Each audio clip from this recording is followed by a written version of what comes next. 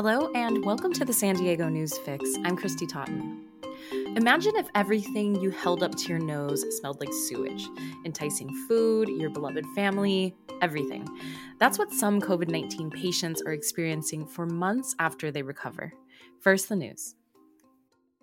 The California Supreme Court has denied a request to review an appeals court decision that would make San Diego County pay millions of dollars to a man who suffered brain damage after falling in a Vista jail. In 2019, jurors awarded David Collins $12.6 million. The trial judge later reduced the award to $6.4 million, which was more than Collins' attorneys had asked for. The decision effectively ends the county's efforts to overturn the case. The group Fiesta Island Dog Owners, or FIDO, have persuaded the California Coastal Commission not to make changes to its namesake Mission Bay Dog Park. Coastal Commission staff wanted to broaden the area's uses to include picnic spots, swim areas, and a boat launch, but FIDO persuaded commissioners to vote 6-5 against the proposal, opting to keep the 90-acre park intact. For the first time this year, the California Independent System Operator, which manages the state's power grid, issued a flex alert. Between 5 p.m. and 10 p.m. Thursday, consumers across the state are being asked to reduce energy to help relieve stress on the system.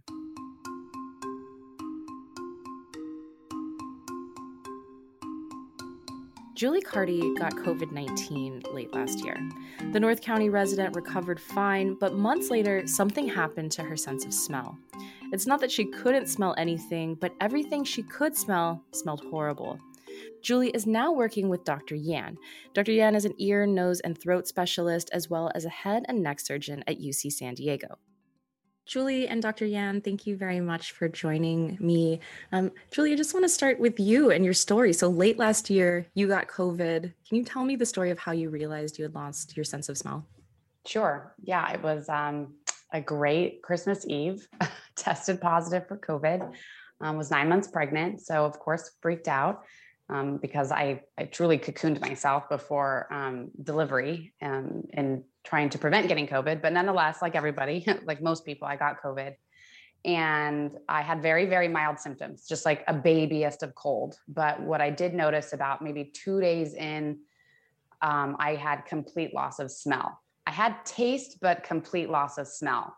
And so I thought, okay, I mean, worst case scenario, I lost my sense of smell for a couple of weeks. I've heard about this happening. And so I thought I was actually lucky. I'm one of the lucky ones that baby cold, no smell, but in the positive side of it, I was going to have the antibodies in my breast milk, to breastfeed my baby. So truly, I thought like getting COVID was a blessing in disguise.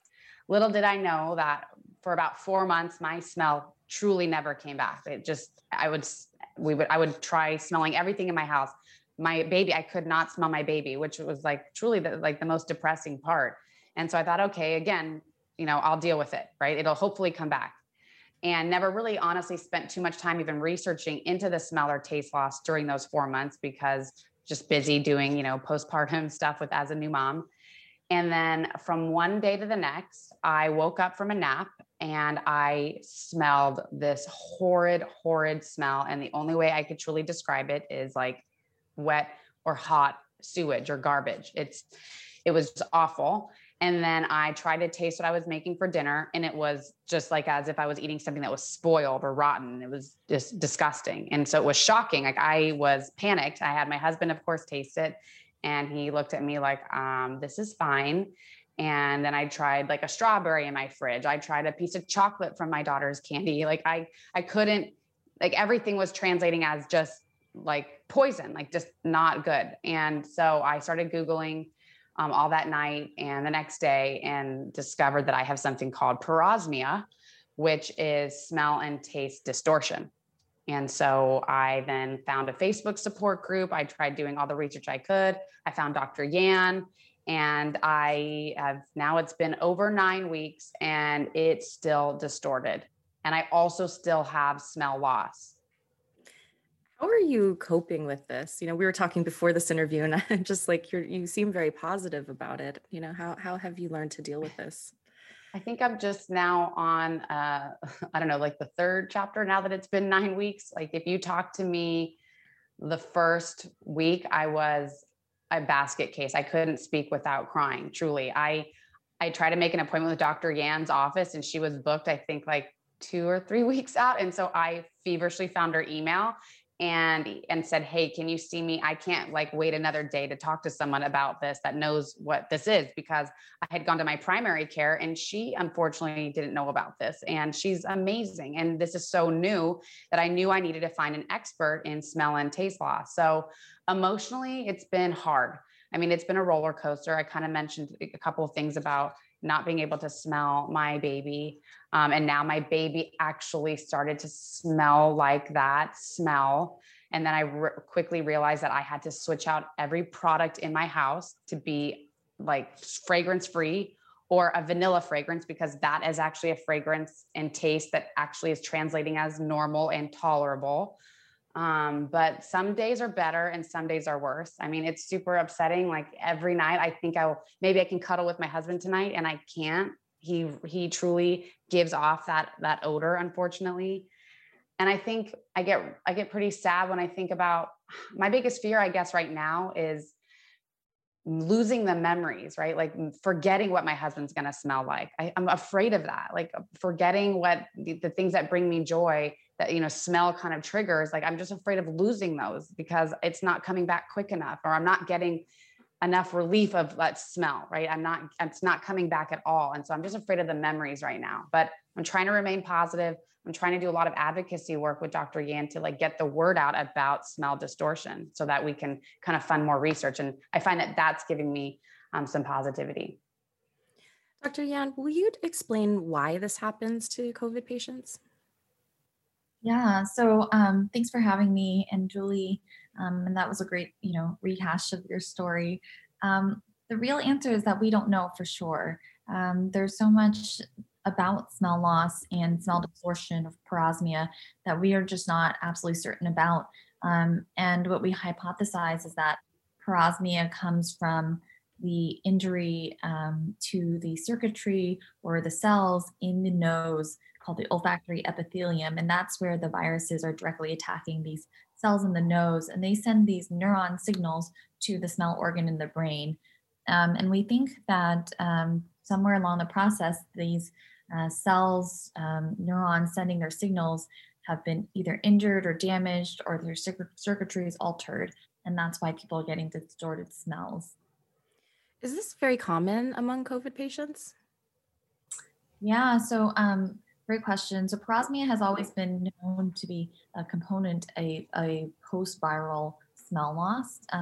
And traditionally it was probably closer to about 7% or so. And it seems to be higher in the COVID-19 patients. Certainly there are a lot more people who have smell loss related to COVID-19, but we're seeing it in probably up to like a third of the patients. And by far, it can be far more devastating, to have distorted and a persistent foul smell everywhere you go, and accompanied by an inability to taste food. And I've had a lot of patients even tell me, they'd rather just take their smell function completely away, and they'd rather have no smell than this pervasive foul smell. Do you think patients like Julie will fully recover? And, for people who don't, what do you do? Yeah, that's a great question. So, the literature supports that parosmia could be a good prognosis for those who have smell loss. Not to say that you should be concerned if you don't have parosmia, but certainly we think it is a function of the smell neurons and connection regrowing, and the tissue in the olfactory epithelium wants to regenerate. And there's certainly a lot of stem cells there that are meant to turn over and regrow new cells and new connections. So the hope is that, spontaneously, people will get their sense of smell back. And there are certainly stories, it's almost like a light on and off switch. Someone wakes up the next day and they say that their smell distortion is gone. But we just don't know if that's going to be everyone. Definitely there are people 12 months, even 18 months out there who can still continue to have smell loss and smell distortion. And then in terms of what to do, a lot of it is understanding what is tolerable to you. Seeing, I think, a nutritionist or a dietitian is really helpful.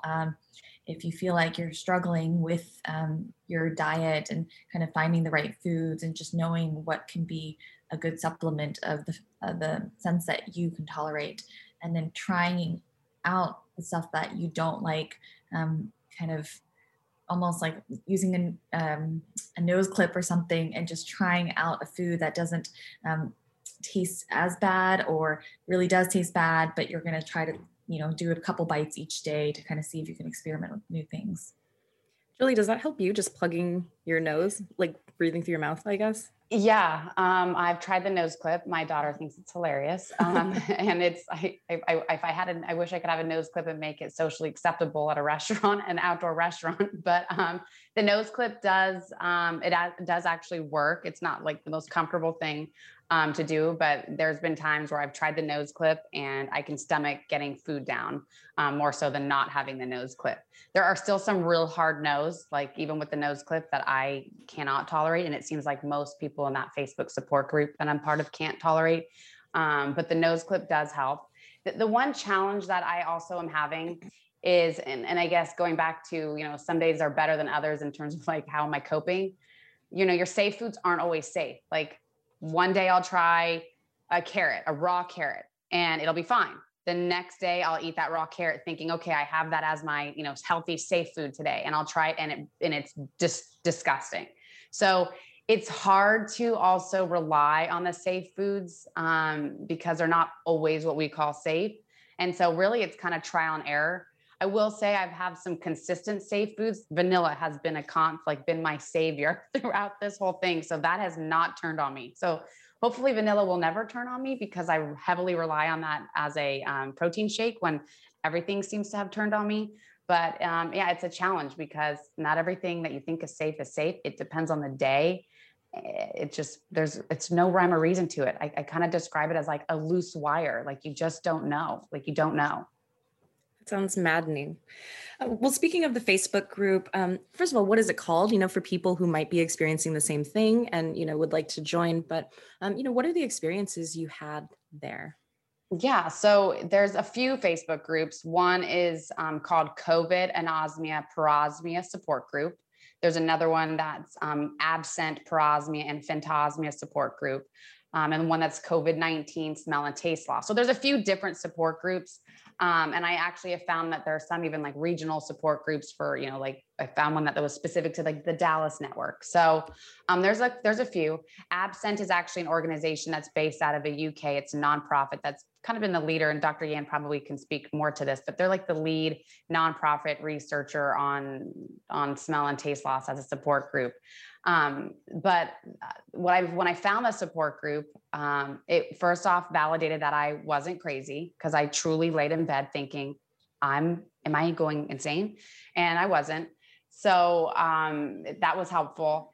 And it's a great group because you're not alone. Everyone's going through this. I'm fortunate in that I have my husband and my network around me believes me, and they feel awful for me. And even the skeptics I've actually invited to be members of the support group so they can read other people's experiences, because I think that's really helpful to have validation and hear how other people are experiencing the same thing as you.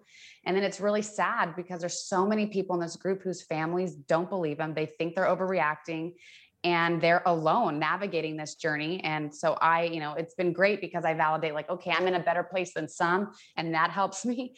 And then it's also sobering because there's people, as Dr. Yan said, that are in this group that have been 16 plus months with no recovery at all. And a lot of people reach out in this group for advice or support, because a lot of people in this group do not have a Dr. Yan, like just today. And so I spent a lot of time just trying to like update people on the research that Dr. Yan is doing to give people hope, because I think that's what helps you move forward every day and get on with your life, is that eventually this should go away or this should get better. But there are people in this group that said they saw their ENT, they saw their primary care, and they told them either they're crazy or that there's nothing for them, and that this is what's going to happen to them forever. So I'm trying to connect the dots for these people. You actually helped somebody who was diagnosed with an eating disorder, but was actually suffering from this. Will you tell me more about that?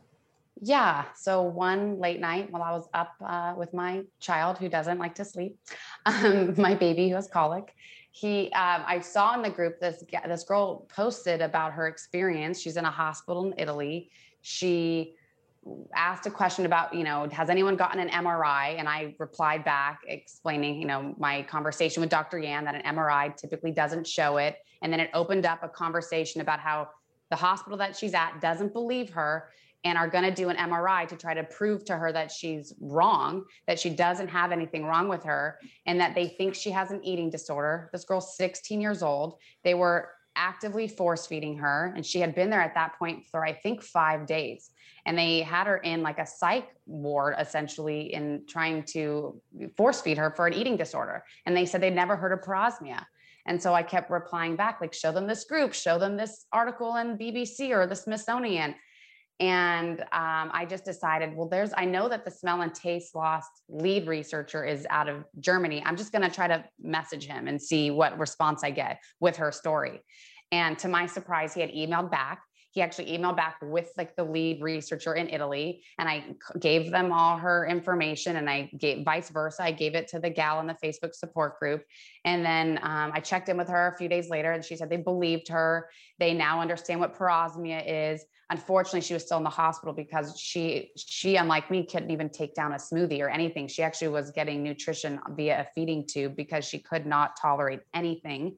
So yeah, it's wild. You hear like everyone has similar experiences, that their physicians or their community around them doesn't know what this is and doesn't believe them. And there are people that truly can't actually stomach water or the smell of water. So what keeps me going is perspective. It could be worse for me. I'm doing better than most.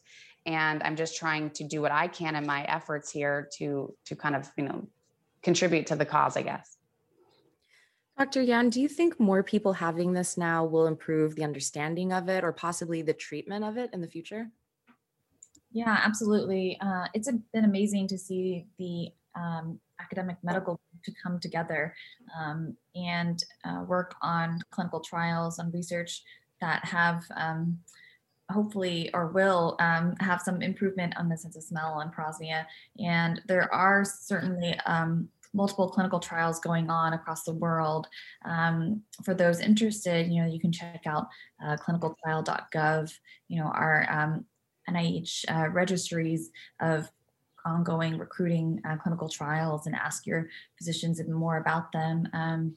We are doing a collaboration with Stanford University here at UCSD, looking at a treatment option for smell loss and parosmia, but there's certainly other ones going on in other universities as well. And I think this is all just still pretty prelim in terms of the efforts in recruiting patients, and there certainly will be a few more months before we have any like solid evidence of something being improvement versus not, but it's all a good sign. There's certainly lots of people out there doing the research from the mechanism standpoint to the treatment standpoint, with the goal of hopefully getting more answers and more opportunities to improve. Well, Julie, I truly hope that you fully recover from this. And I know that you do too. And it sounds like you're making some improvements, but I mean, like in the case that you don't, or in the case that this is, in your life in some way for a long time, I mean, how will you deal with that? Well, I know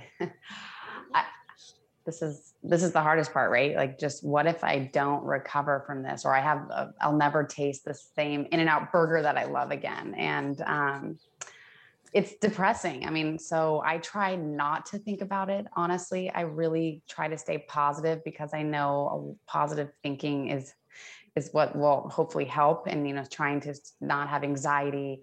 I've actually started doing acupuncture as well. Different, treatments outside of just the like traditional medical treatments, right? Like the nasal rinses that I'm doing with Dr. Yan, to try to stay positive, try to stay focused. When my mind wanders, I really try to do yoga, meditation, things that bring me back to like, okay, this I'll do, I can get through this. And I try to keep things into perspective. My both of my children are diagnosed with hip dysplasia, and I had to take my son to get an ultrasound about a week ago. And I'm sitting in the ultrasound room, in the waiting room with, children that are suffering from cancer with their parents. And it just kind of, if I don't taste an In-N-Out burger again, I mean, if that's the worst thing that happens in my life, it could be worse, right? So I truly, truly try to keep things into perspective while also still trying to validate that what I'm going through is real, and I'm allowed to be sad, and there's going to be bad days. And but I really try not to think about the fact that this could be forever, because when I think about that, I go in a tailspin. So I just try not to think about it. You can read Julie's essay online at san diego union tribune.com. I'm Christy Totten, host of the San Diego News Fix. Thanks for listening.